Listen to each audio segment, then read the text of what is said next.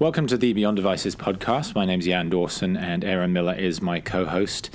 We will be talking today about Google's event this week where they announced a number of new devices as well as some updates to their services. We'll then do our question of the week segment in which Aaron will talk us through some of the ways in which Apple has been able to move its A-series chips forward. That was a major theme at the iPhone launch event a couple of weeks ago, and Aaron's been doing some research about the background there and how Apple's been able to achieve some of the gains it's made there, both in terms of its own gains over time and also its advantages over some competitors. And then after that, we'll talk a little bit about our first experiences with the new iPhones, both of us having received new iPhones this past few days, and talk about some of our first impressions.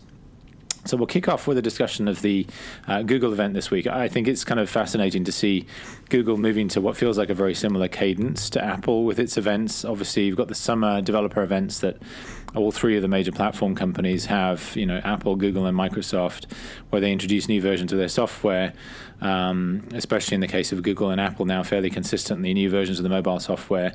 And then fall events where you see those new versions of the mobile software on a new device as well. And with Apple, obviously, it's always been the iPhone. Google has not had quite the same predictable schedule, but this year they also did a fall event just a couple of weeks after Apple's and announced some new phones, the Nexus phones for this year. There are two of them this time around. There's the 6P and the 5X.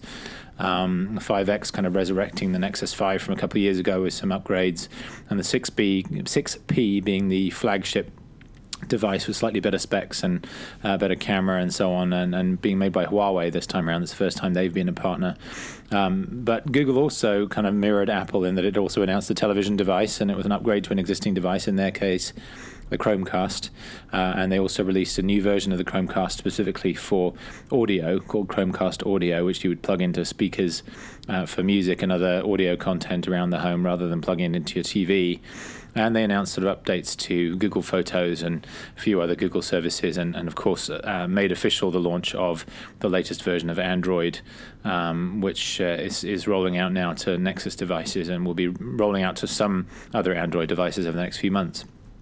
Aaron, did you kind of read up on the event? Did you have any kind of initial thoughts about all of this? Yeah, I mean, for me, the first most striking thing was that Apple's doing two Nexus phones this time instead of one, that they actually are tiering them, in their product place, in their market placement. That seems to be more. It seems to be Google paying much more attention to the market for these phones than they've done in the past. I mean, the Nexus device has always sort of felt like it's had two purposes. One is for the tried and true Android diehards that want the pure Android experience and they care about Android more than anything else. Because in the past, the Nexus phone has always had some sort of feature sacrifice, that was required in order to get a pure Android experience. So I guess, and then the second purpose has been a reference device. It seems like Google's always produced Nexus devices just to kind of show manufacturers, look, this is how we'd like it to be if you're going to be using Android. And I think this is interesting because it seems more consumer focused, having two devices. So. Mm-hmm. Yeah, that was one of the strange sort of dichotomies. I mean, I was only able to watch part of the event because I was getting on a plane when it was happening. But one of the funny things about it was Sundar Pichai kind of talked about it as a developer device, which is kind of how these Nexus devices have evolved over the last few years, is that they've been devices for developers to try their apps on and get early access to new versions of Android as well.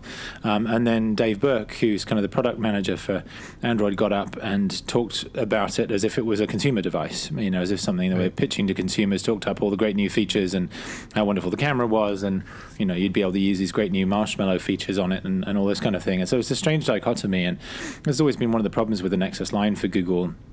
The original Nexus line, the Nexus One rather, the first device in this program, was intended as a consumer device, but it was a huge flop. And it was interesting. I wrote a piece last week for TechPinions about why Google even bothers making Nexus phones anymore. And in doing my research for that piece, I came across this quote from Google, which was just a few months after the launch of the Nexus One, in which they basically said, we're withdrawing it from online sales. We figured out consumers really don't want to buy devices online. They want to walk into retail stores. stores, and we haven't been able to provide that experience, and so we're essentially stopping online sales. And yet they've launched every subsequent Nexus device in almost exactly the same way. With a lack of retail sales, total lack of US carrier support. They've kind of gone back and forth on this. They've been able to get one or two carriers to back some of the devices such that they've had retail sales, but that's then taken away the benefit of having an unlocked device that works on any carrier. But yeah, from a consumer perspective, they continue to be marginal. And I have contact over at Kantar, which measures, what devices people are buying and why. And she told me that Nexus devices are 0.8% of the base of Android devices they track in some of the major markets around the world. So less than 1% of Android devices sold are these Nexus phones, even though they tend to be cheaper. They tend to be the only ones that are running the latest version of Android. And so this reinforces to me the combination of A, people really don't get the value proposition, and B, unless they can buy it through a carrier in many markets and see it in person before they buy it, it's not that an attractive a proposition to them. It'll be interesting to see how that changes as carrier subsidies have been dying off. I wonder if Google will have more success selling these phones directly because more and more consumers are going to be looking at, these sort of phone plans and and trying to decide what to do with the phone that they're going to be purchasing. The price is a lot less hidden now, and that's always been one of the advantages of the Nexus devices is they've been cheaper. Yep.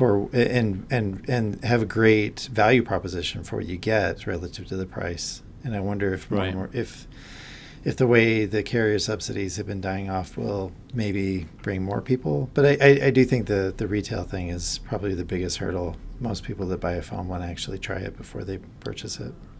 Yeah, that, and then I think just to your point, the fact that you've had to buy these for full price, whereas traditionally carriers have subsidized phones, or at least made it possible to pay for them over time. And of course, with the new installment plans, you're still not paying full price up front in most cases. And what's interesting is that Google does offer installment plans for the Google Fi mobile service that it runs now in the US. So if you buy a Nexus 6 through Google Fi, you can pay for that in installments. But separate from that program, as far as I'm aware, there's no way to pay for Nexus devices in installments unless you're part of the Google Fi service. And so it's called another thing that I wrote about. Yeah, exactly. There you go. But yeah, it's a big disadvantage, and I'm curious to see if that changes at some point. Obviously, Apple's now doing installment plans for iPhones. Samsung has just started a similar program. One of the challenges is with Samsung too is the retail side of things, and how are you actually going to get hold of these devices. You can, of course, go and test these devices in carrier retail stores, but if you're buying them directly from Samsung, how does that work? How do they support that? How do they support the ongoing relationship that goes with that? And of course, with Google, a company that's entirely without a retail presence directly, it's even more of a challenge. So I find that interesting. One of the other things I find interesting is that the difference, the divergence, if you like, between the strategies for the TV space between Google and Apple. Apple obviously bringing out a much more powerful piece of hardware, that's a dedicated piece of hardware that's also independent, that plugs into your television directly and provides all your content options, while Google continues to go down this very different road of a device that's dependent essentially on a smartphone or a tablet, which then casts things to it over Wi-Fi. They sped up the device. The Wi-Fi is now faster. There's some other clever technology for caching and that kind of thing. So the performance of that model should be better, but ultimately the concept is still very much the same.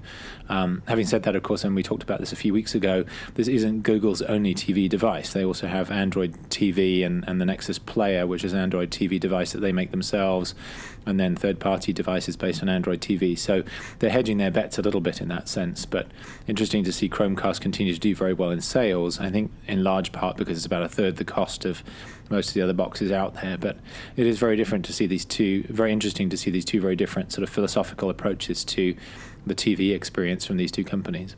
This is not speaking from an Apple fanboy perspective.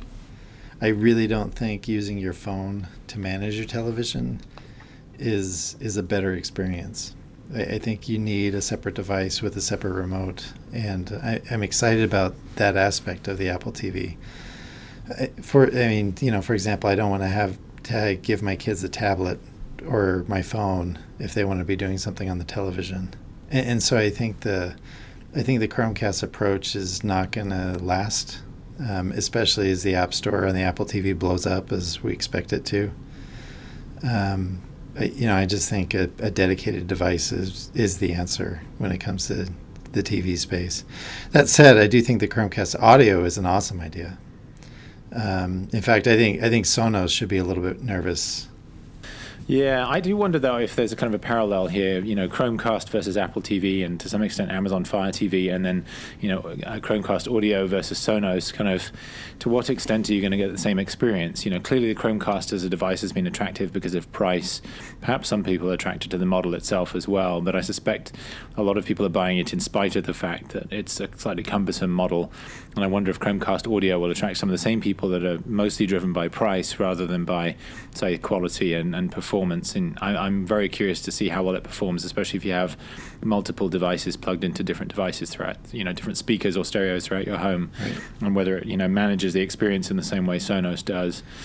Obviously, it also assumes that you have speakers in multiple rooms in your home, right. If you want to use it in that way. And obviously, Sonos is an integrated approach.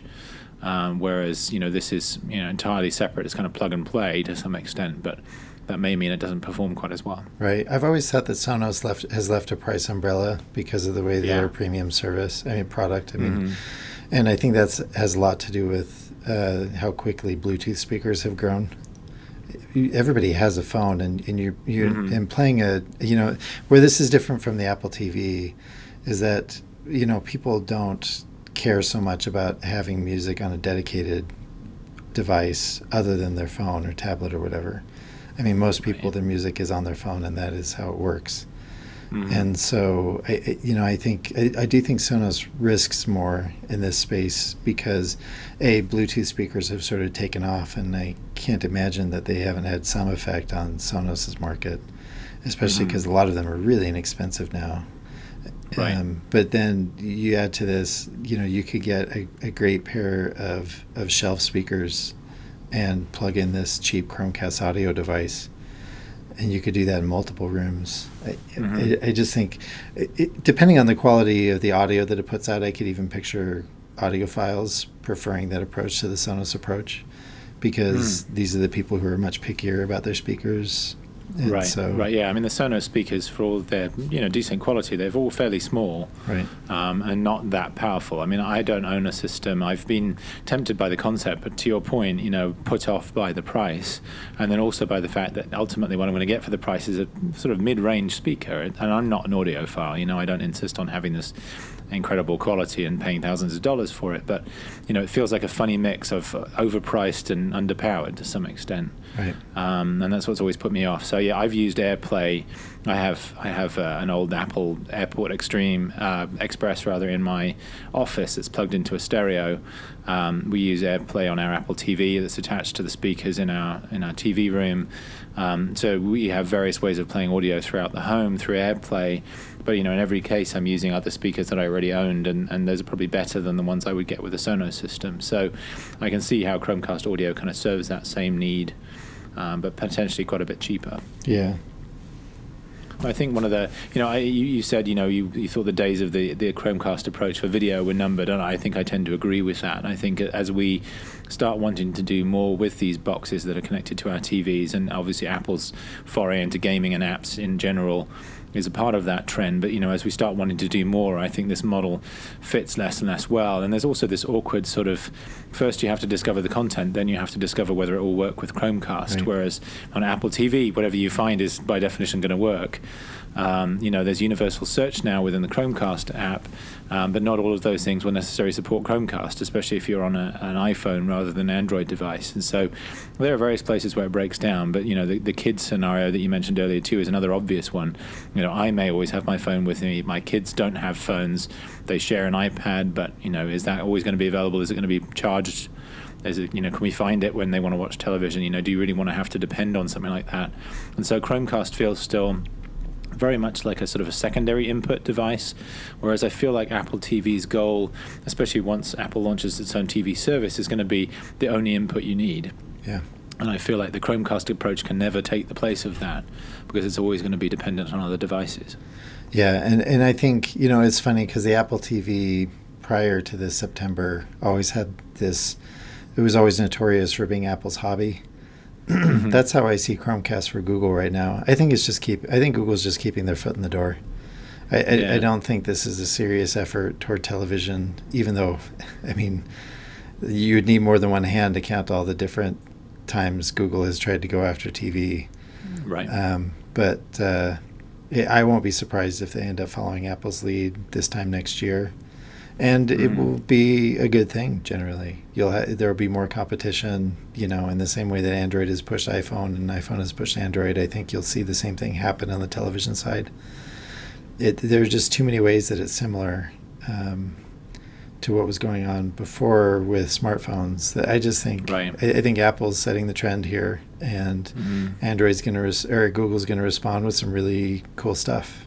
So and there's also this whole interesting thing of Google competing with its own OEMs around Android too, Nexus phones, and I kind of tweeted about this during the event, but all the evidence suggests that cheaper Android phones damage the sales of more expensive Android phones. They don't have any kind of impact on iPhone sales at all, which obviously are currently growing very strongly. And so, whether that's OnePlus or Xiaomi or other Android vendors, or whether it's Google with its own Nexus program, the biggest impact often tends to be on the existing established Android vendors, some of which are really struggling at the moment. Samsung, LG, HTC especially, Sony to some extent. These are the guys that are really suffering because of this stuff. And you wonder to what extent Nexus really benefits the OEMs versus, highlighting the fact that they don't have the latest version of Android, that they're more expensive because these companies actually insist on making a margin on this stuff and have to sell it through, third-party channels and so on. So, it's an interesting strategy from Google's perspective, and I wonder if to some extent it does more harm than good, and if they'd be better off just creating kind of a line of devices that was exclusively for developers and then leaving the rest to other vendors rather than kind of trying to compete in the consumer market themselves. Yeah, it's like Google is just constantly trying to prod these guys to move phones in a particular direction, and it has to do so really delicately. Yeah, and to some extent, there's an analogy there to what Microsoft does with the Surface. Right. Their excuse for coming out with the Surface in the first place, which is the first time they really competed directly with their OEMs, was they're not getting it done. Basically, we're trying to show them how to do it, and yet, Surface has become a thing in its own right, even as OEMs have kind of stepped up to kind of meet that challenge better. And I feel like Nexus is kind of the same way, where the Nexus devices have stuck around perhaps long past when the theory for producing them has stopped making sense, at least as consumer devices. Yeah. All right, well, let's move on to our second topic, which is our question of the week. And you've got that for us this week. And the topic here is Apple's A-series chips. And at the iPhone event a couple of weeks ago, as it has become customary over the last several years, Phil Schiller put up several charts showing the improvement in performance of these A-series chips that go into iPhones, iPads, and Apple TVs. And iPods obviously as well, and just how quick those gains have been over the last few years. And so what Aaron spent some time doing this week is investigating kind of how Apple's been able to achieve this. So I guess the question that we're trying to answer this week is, what are the market forces that have allowed Apple to make such big gains in its A-series chips, and especially in relation to the competition, and what are the sort of business lessons from all of this? So why don't you start out by walking us through kind of one of these terms that gets thrown around but may not be especially meaningful or familiar to people that don't study the chip market, which is fabless.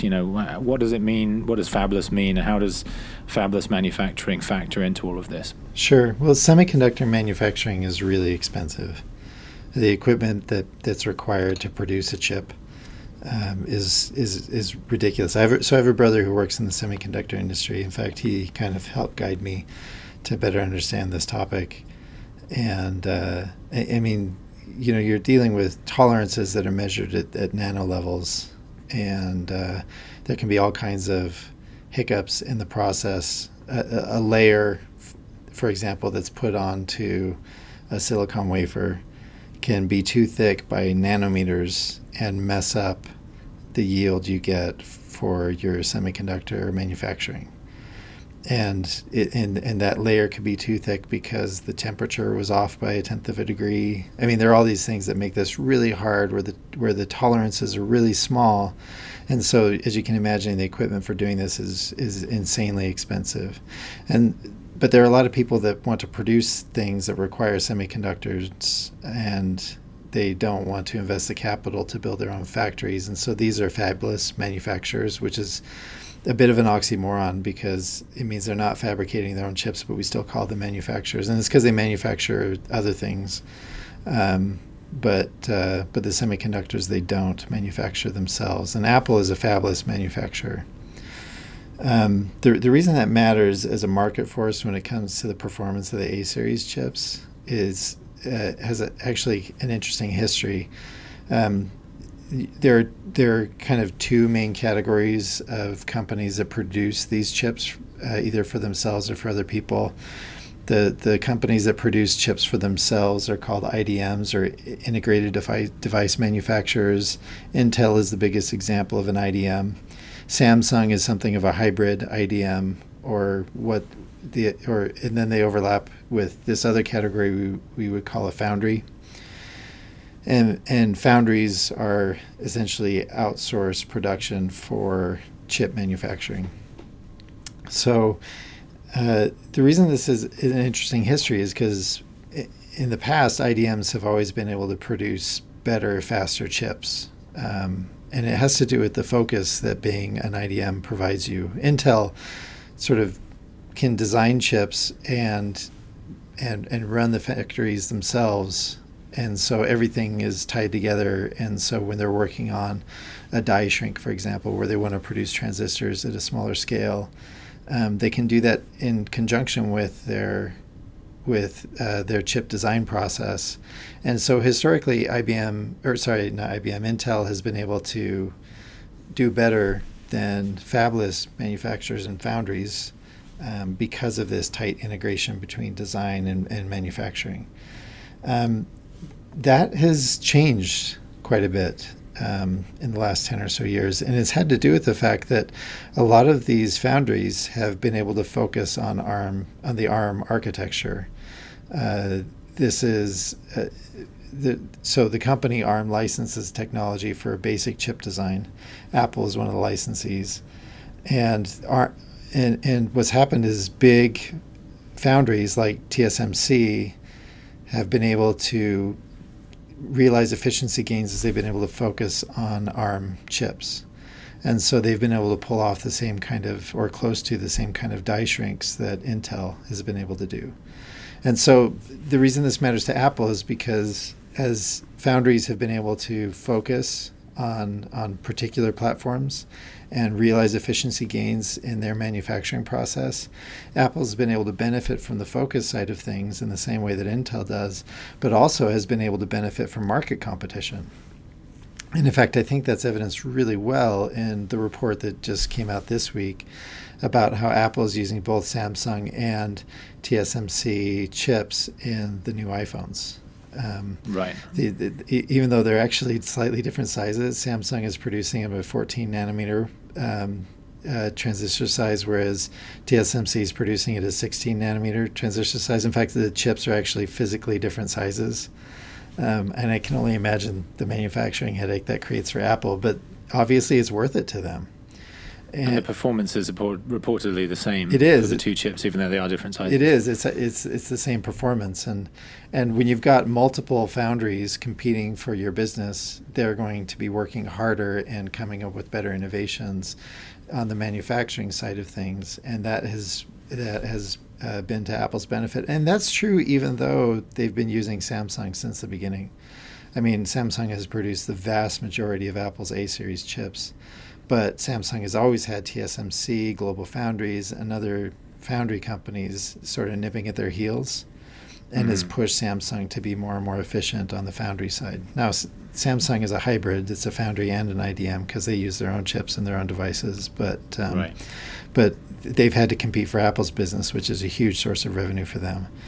And so Apple's been able to benefit on both sides of this, both on the focus side and on the competition, so the market competition side, because they're a fabless manufacturer.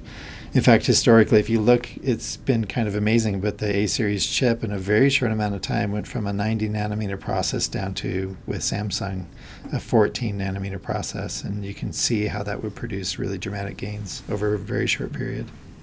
Right, and in some ways it feels like Apple is kind of like the kid with divorced parents here. Kind of you play one off against the other and then get them each to promise you something different. Or perhaps if you don't get what you want from one of them, then you go to the other one and ask for it. So to some extent benefiting from that same dynamic. Oh, it's really true. And TSMC in this analogy is the dad who's never gotten joint custody until just now. Nice. So back in 2008, Apple acquired a company called PI Semi. How does that factor into all of this? So this is the second advantage that I think that Apple has had in the A-series chips, and it's in their talent acquisition. Historically, Apple's really good at talent acquisition, even if they're very mysterious about it at the same time. They will swing big to get the right kind of people working for them. And the PA Semi acquisition back in 2008 was an example of them like taking a swing for a home run, and I think this is how this has happened. Now, there's some speculation on my part here, but I don't think it's unfounded speculation at all. Back in 2008, when Apple bought PA Semi was working on a series of mostly desktop-oriented chips that were using a different architecture than the Intel chips that Apple was using, and so it was a confusing acquisition. As far as the public, justification for it was concerned. It was confusing because PA Semi was really good at making chips that Apple didn't use and probably would never use. Right. It's now much more apparent 7 years later that this was essentially a talent acquisition. In fact, they bought the company for a pretty good deal. I think PA Semi's most recent funding round before the Apple acquisition was valuing the company at about $100 million. And Apple bought it for something like $238 million. And so that's not a very high premium over its previous funding round, which says that Apple's purchase probably had more to do with the talent rather than the actual product lines that PA Semi had been producing. I don't think there was a ton of market upside that way. But PA Semi as a team of about 150 engineers had done some pretty remarkable, had created some pretty remarkable innovations in their space. And, occasionally there were individuals that bubbled to the surface. One was a guy named Jim Keller, who was actually in charge of the platform design for the A-series chips for Apple up until about 2012. He left to go work for AMD that year, and that was he was talented enough and had a strong enough reputation that this actually hit the news when it happened. It wasn't a prominent news item, but it seemed like, in a really obscure area of technology for most people, right? Like system on chip design. This loss to Apple was newsworthy. That same year, they hired a guy away from AMD named John Bruno, whose hiring was also noteworthy because of his talent. I think part of the reason Apple's been able to produce such impressive gains is they've really built, and I think we know this just by the evidence, they've really built an amazing design team for the A-series chips. And the proof is in the pudding, because when we see what the gains are like year after year. I mean, the A9 was a bigger jump over the A8 than the A8 was over the A7, both on the CPU side and on the GPU side. And that reflects an accelerating performance improvement, which this many years in is pretty remarkable. And in fact, I wonder how long it's going to last, but I think it's mostly driven by the fact that Apple has amazing people doing the chip design for them. Right, yeah, that makes sense. So another big factor in all of this is Apple's choice of using ARM rather than Intel-based architectures. And you did mention ARM briefly just now. It's one of those fascinating companies that is fundamentally an intellectual property company. So it doesn't manufacture anything. Right. It simply designs these chips and then licenses that intellectual property to people who then commission chips based on that architecture and often go to yet a third party, as in the case of Apple, to actually get them made. So how does Apple's selection of ARM help them with all of this? How is that factored into their success with these A-series chips? Yeah, and I think this comparison is especially interesting when you compare our A-series chips to Intel chips. But by every indication, the A9X chip that's going to be shipping in the iPad Pro is going to benchmark at least as fast, if not faster, than the Intel chips that are in the current MacBooks. That's a really, really big deal. The idea that that a tablet would be that an Apple tablet would be outperforming an Apple laptop will be the first time that I think that's probably ever happened.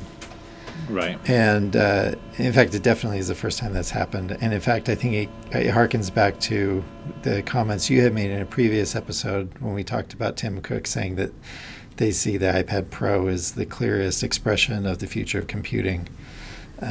Apple's putting a lot into making the A-series chips powerful, not just battery efficient. So, and power efficiency is what the ARM series is so fantastic at. The ARM chips are RISC chips, which means they use a reduced instruction set to accomplish what they do. That means you need fewer transistors to get the same output.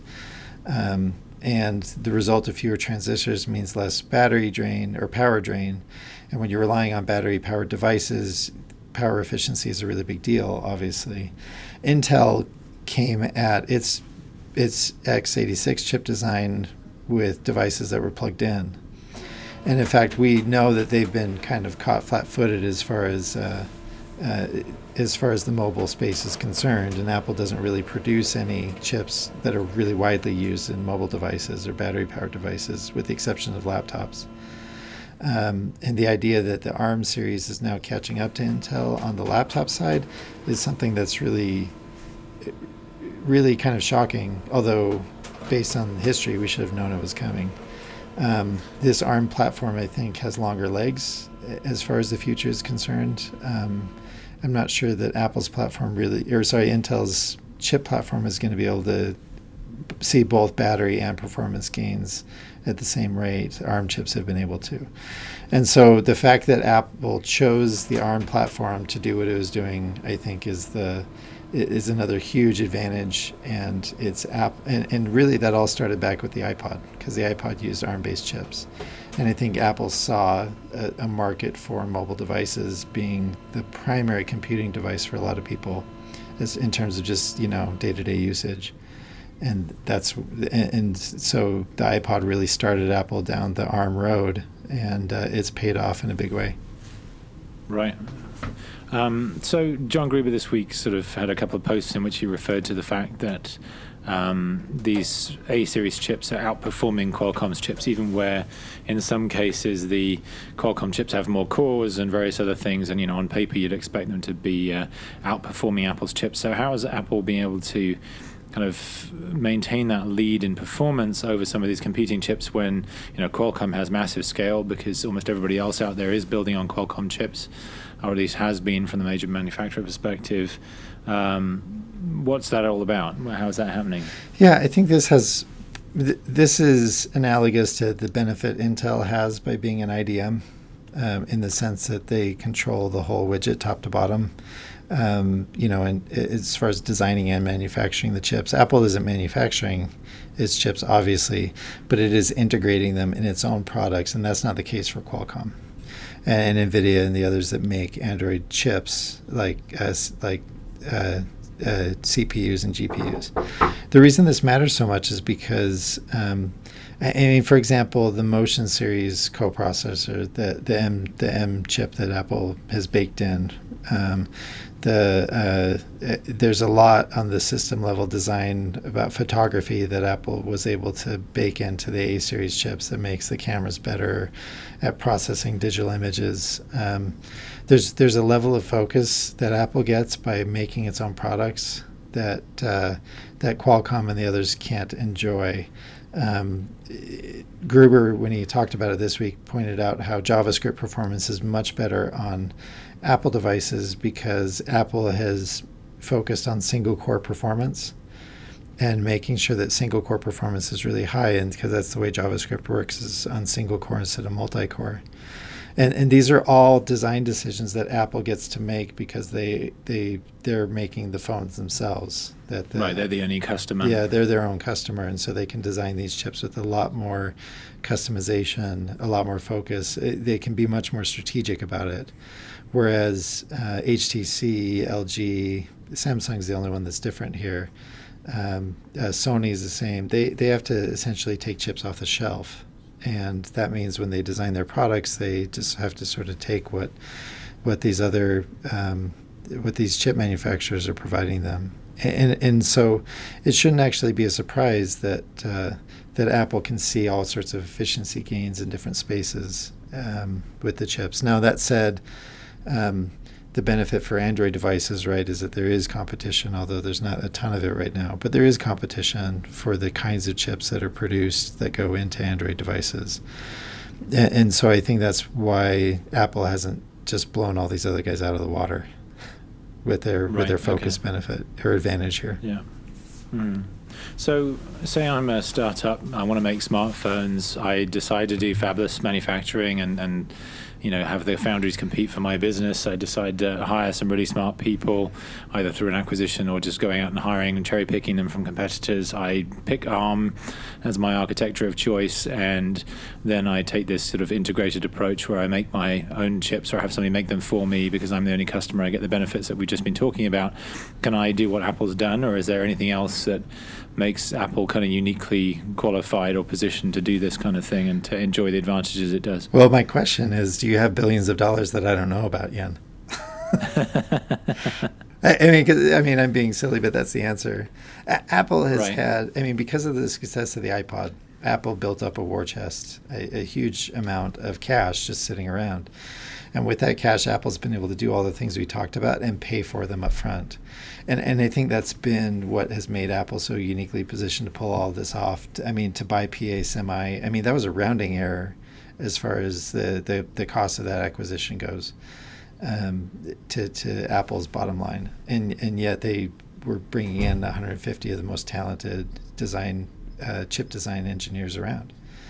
And a couple of years ago, there were a ton of rumors floating around of Apple building its own factory, its own fab in upstate New York, and in partnership with Global Foundries. It looked like that this was going to happen. There's not much in the news anymore about that, or how that's going, or if it's even going at all. But that investment would have cost Apple $6 billion.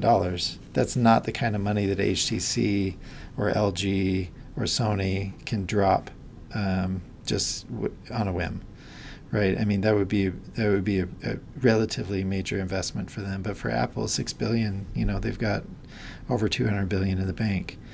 And so I think that the capital Apple has brought to the A series chips has enabled them to buy whatever they want. And to Apple's credit, they haven't spent willy-nilly. They haven't done it. What's curious about Apple and the A series chips is they haven't done a ton of notable acquisitions.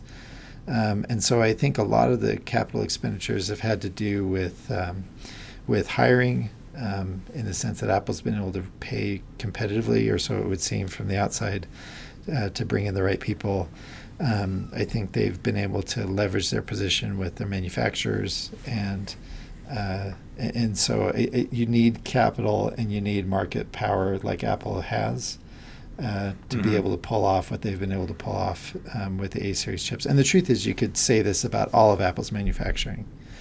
The way they produce aluminum case devices, for example, and the way they process aluminum, a startup can't just do that all of a sudden. Like the milling machines that Apple uses are really, really expensive and often custom designed. And so to produce something like the iPhone 6 that has the same precision and attention to detail, the way the glass is produced, the chips are just another extension of how Apple's had a big checkbook to be able to do really amazing things in manufacturing.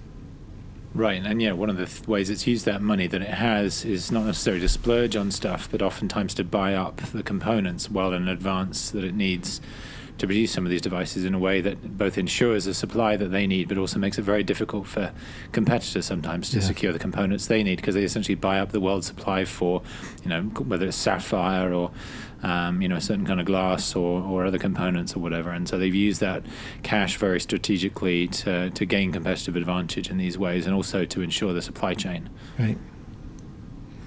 Well, thank you for talking us through all that. I certainly learned some things. This is not my area of expertise, so I'm grateful that you took some time to learn about it for us, and we thank your brother as well for providing some insights. What's your brother's name? Tim. Did we say? Yeah. All right, Tim. Well, thank you, Tim. He's much smarter than me, so it was a good thing I could call him. There we go.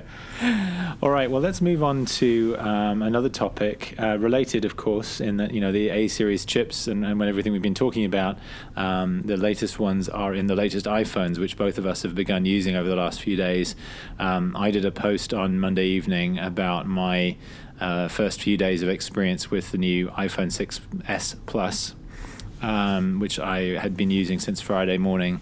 I took a bunch of pictures and videos and things like that and posted a bunch of examples. And so we'll include a link in the show notes at podcast.beyonddevices. But curious, Aaron, to hear some of your first impressions. I know you've been using it for a little while as well.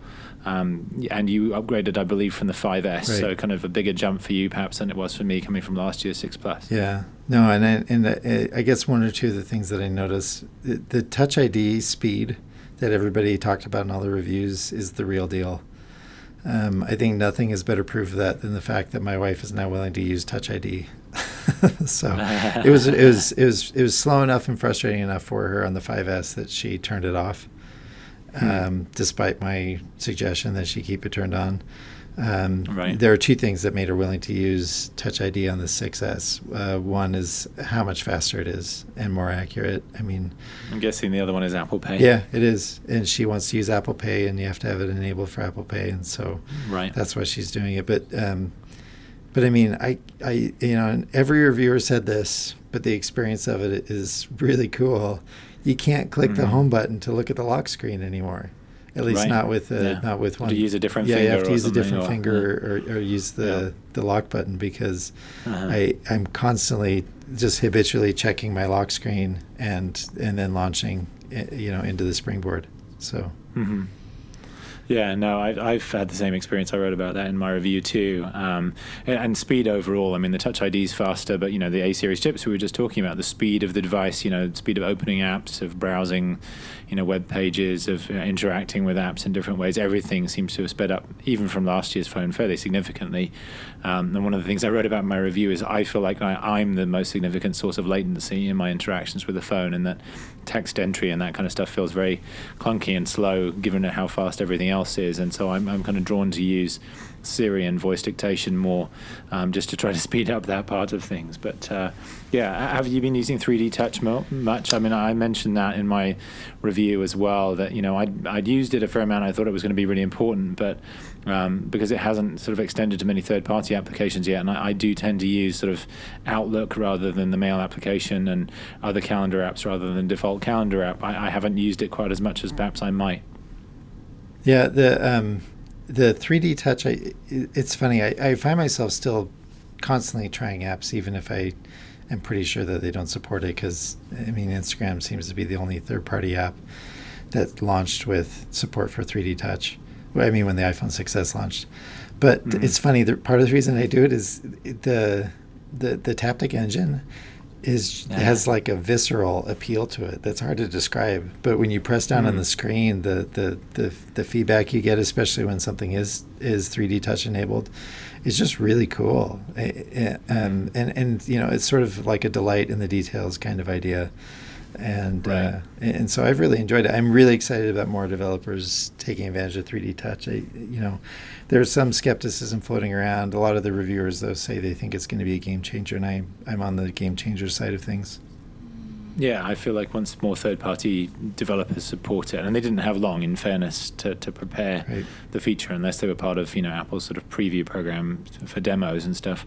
But yeah, once more third-party developers support it, I think it could be a big deal for sure. I'm really surprised Facebook wasn't in that group. It was. That was the funny thing. So in the demos at the September event, Facebook was one of the apps that worked that way, and yet they've just updated their app this week, and that update didn't show up. Right.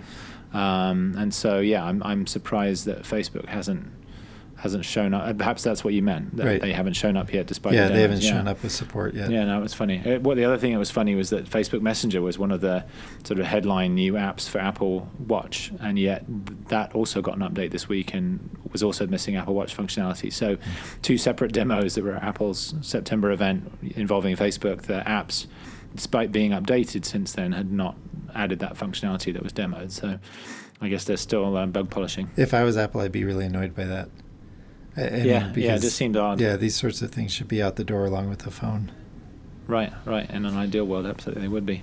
The haptic feedback that you mentioned just now. I mean, what's funny is haptics have been around for years. So, Android phones have had them for years, and one of the first things I do when I review a new Android phone is turn off the haptic feedback. Usually it's on the keyboard and sometimes it's a few other places. And I'm just at this AT&T event at the moment, and they've given every attendee a Samsung Galaxy Edge Plus, which is nobody seems to be able to get the full name of it right, and I just got it wrong too. Galaxy S6 Edge Plus, I guess. But the point is that it includes haptic feedback on the keyboard and various other buttons that you push, and I hate that, and it really bugs me, and I always turn it off. And yet somehow Apple's managed, when I first saw the references to haptics in relation to the Apple Watch, I thought, oh no, not another place where I'm going to have to turn this stuff off. And yet the implementation of it is so different and so much better, and to your point, actually pleasurable to use.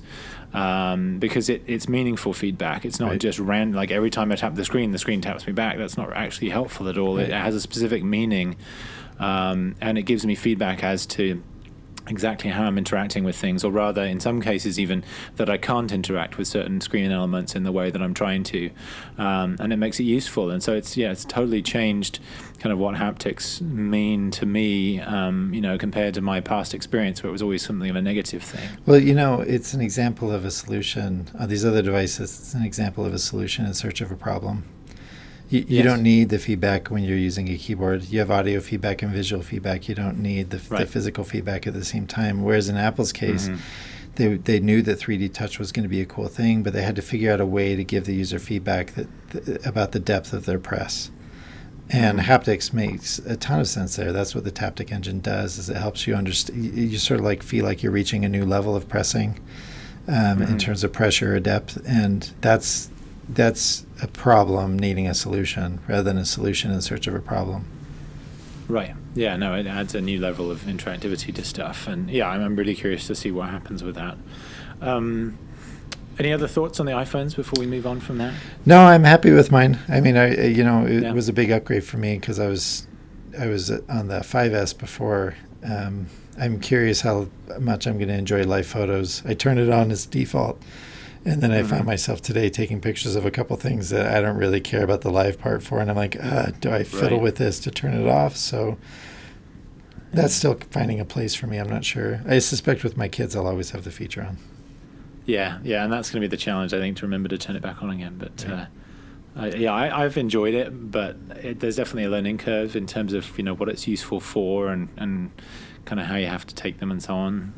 So I think I'm still figuring that out. Yeah. The day that we're recording this is Wednesday, September 30th, which is the day when anybody who signed up for Apple Music on the first day it became available is going to get billed for the service unless they remembered to cancel or just chose to cancel, I guess. What's interesting here is that I chose not to cancel. I've been using it quite a bit and therefore plan to keep using it. And I wrote a piece about how I'm using it that went live on the Beyond Devices blog today. Aaron, I think you were saying earlier that you've actually canceled your subscription. So I've written about the reasons why I'm still using it, although I did express some skepticism that the same reasons wouldn't apply to everybody else. But clearly you've had a different experience. I'm curious to hear why. So it has a lot to do with the fact, well, there are a couple things involved here. One is that I was really, and this seems unrelated, but I was really annoyed when Apple changed the iCloud storage tier pricing this last time around, because because of our large photo library, because we're using photos in the cloud, because of our large photo library, we are just above the 200 gigabyte level. And so we had been on the 500 gigabyte, the half terabyte level. And then when Apple redid it, they just bumped everything up. They bumped our are sort of ranged up to a full terabyte at the same price, which I'm grateful for. But I have 700 gigs of space on my iCloud drive that I don't need, and so I don't know. I mean, the idea of paying, so that's $10 a month, and then paying another $10 a month for Apple Music was annoying to me. And so it's partly just, it's funny because it's partly just because I'm angry about what happened with that. If the price for 500 gigs had dropped to $5 and they kept that level, paying $15 to Apple a month feels different to me than paying $20 enough. Right. That. The other thing for me is, and this has a lot to do with the seasonality of what I do professionally. When school's in session, I'm teaching a lot. I'm at my desk a lot less often, and I'm just listening to music less. And I've got a big library that I enjoy just fine, and I can always fall back to Spotify when I want to listen to music that's new.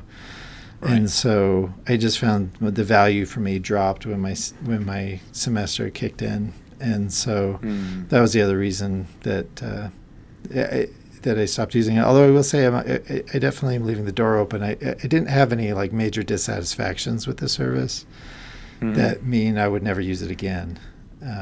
So that door is still open, but right now it's a function of those two things. Right. Interesting. Okay. Yeah. I mean, again, I've written about my reasons for liking it, and it took me a while to start finding the recommendations useful. And I feel like it took some training on my part. And maybe the recommendations also got better anyway because some changes in algorithms and whatnot. But I've discovered quite a few new artists and new albums and things that I've been listening to quite actively. So probably took the first 6 to 8 weeks to get there, but I feel like I got there. But it's been interesting just seeing other people post on Twitter and also reply to things that I've said about Apple Music. There's been a few themes and people not using it, people who tried it and aren't using it anymore. One of them is going back to Spotify, in some cases because the Discovery features are better. This new Discover Weekly thing that they've launched in the last little while seems to be something that's really drawing people in, which is interesting because obviously Apple Music majors on Discovery. Another thing is, people having created lots and lots of Spotify playlists and not wanting to have to recreate those, and it seemed to be a simple matter for Apple to introduce some kind of import tool for those playlists. I think Beats already had one, or there was an unofficial one that allowed you to import playlists into Beats from Spotify, but it seems like that would help people over the hump. One of my sisters-in-law specifically said that's one reason she hadn't switched. And these are people who pay for Spotify, incidentally, so it's not that the features in Spotify are necessarily better, it's just they don't want to have to make that investment in playlists all over again. Another category of people who use Sonos systems, and Spotify and Beats support Sonos, and Apple Music doesn't yet for whatever reason, and that's something that seems an obvious overlap between people who would have bought Sonos systems and people who would use Apple Music, and yet that integration isn't there yet, and that's the reason why some people are cancelling. And then the third one is just going back to non-consumption, and I guess you're in that bucket too. But people who tried it and thought this is interesting, but it's not worth it to pay $10-15 a month for this, and so I'm just going to go back to whatever I was doing before. And that's interesting because that's the target customer base that Apple was going for, was people who aren't necessarily paying for subscription music yet. And for a lot of the people who tried it, they've clearly decided it isn't worth it to them. And I think there's an interesting sort of broader thing there, which goes back into the other thing you were talking about with iCloud storage, which is, between the iPhone upgrade program, iCloud storage, Apple Music, Apple Care, and potentially an Apple TV service, maybe quite a few people who will be in the position to spend a fairly significant amount on a monthly basis with Apple, and will they want to do that? Will they want to spend that additional money every month with Apple for these services and the devices that they're using and so on, and will that over time breed the same sort of resentment that the monthly cable bill or utility bills generate? Apple's always had these phenomenal customer satisfaction ratings, but I think that's in part because we splurge occasionally on an Apple product, and then most of the time we just get to enjoy the benefit of it. But when forced to quantify kind of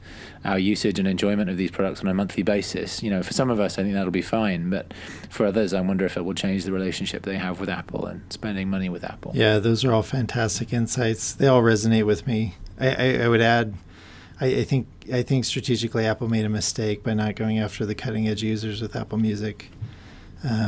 They really should have brought over more of the trendsetters when it comes to that, because the people who are on the fence about a paid music service are going to be asking the friends who actually pay for one. And if there aren't enough of those people saying that Apple Music is better than Spotify, then Apple's going to be losing a lot of customers that way. Yeah, and I worry that they're going to face the same challenge again with an eventual TV service, that they're going to be trying to get people to come over there much more from existing pay TV services. And if the features aren't notably better, then they may struggle with that. And obviously we haven't seen that yet. It's not even official yet. It's merely being reported at this point. But I worry that they're going to have to set the bar pretty high to get people to convert, especially given some of the issues in terms of what's going to happen to your broadband price and things like that, and just people's general kind of apathy when it comes to this kind of thing. So I'm interested to see how that plays out a few months from now as well. Yeah, I think if there's a way to summarize the mistakes Apple's made with Apple Music, I think it's just taken too much for granted. And that's uncharacteristic of Apple, but when you stop to consider that the Apple Music team is new to Apple, right? The people running Apple Music they didn't get sort of raised through the Apple farm system, so to speak. You can see why Apple Music would have made that mistake when, Apple doesn't typically make those mistakes in other areas. Right. Yeah, that makes sense. Okay, well, we'll wrap up with our last weekly feature, which is our weekly pick, and it's my turn to do that this week, and I'll be quick with this. But one of the apps that I downloaded and installed on my iPhone a few months back and used for a while and then kind of eventually stopped using popped back up on my radar this week because of a response to the review that I did of the new iPhone. One of the things I said in my review of 3D Touch was it would be great if more developers would allow users to customize the quick actions for their app. Instagram, for example, a new post is an obvious thing to have, but some of the other options that Instagram picked for quick actions don't make a ton of sense to me. And somebody pointed out that this Launch Center Pro app that I used on my iPhone previously has now a new version which does have customizable quick actions, which seems like a great use of 3D Touch. And so I've been playing around with that, and one of the quick actions that I added was dim my screen to 0. So if you're the kind of person who uses your screen late at night in bed or early in the morning, doesn't want to wake up a spouse, being able to quickly turn the screen to 0 brightness is a nice little thing to have. And there are a ton of other actions, both for built-in apps and for third-party apps that Launch Center Pro has. So I think it's a $5 download from the App Store. So recommend checking that out, if nothing else, then just to see how useful customizable quick actions using 3D Touch can be, something that I hope other developers pick up on as well. So with that, we'll wrap up for this episode. Thank you for being with us again. As usual, we'll direct you to the website at podcast.beyonddevices for relevant links to blog posts and other things that we've mentioned today. As usual, please give us feedback or comments on the website or through Twitter, where we are Jan Dawson and Aaron Miller, respectively. If you have any feedback for us or any questions that you'd like us to tackle on future episodes. But thanks again for being with us, and we'll talk to you again next week.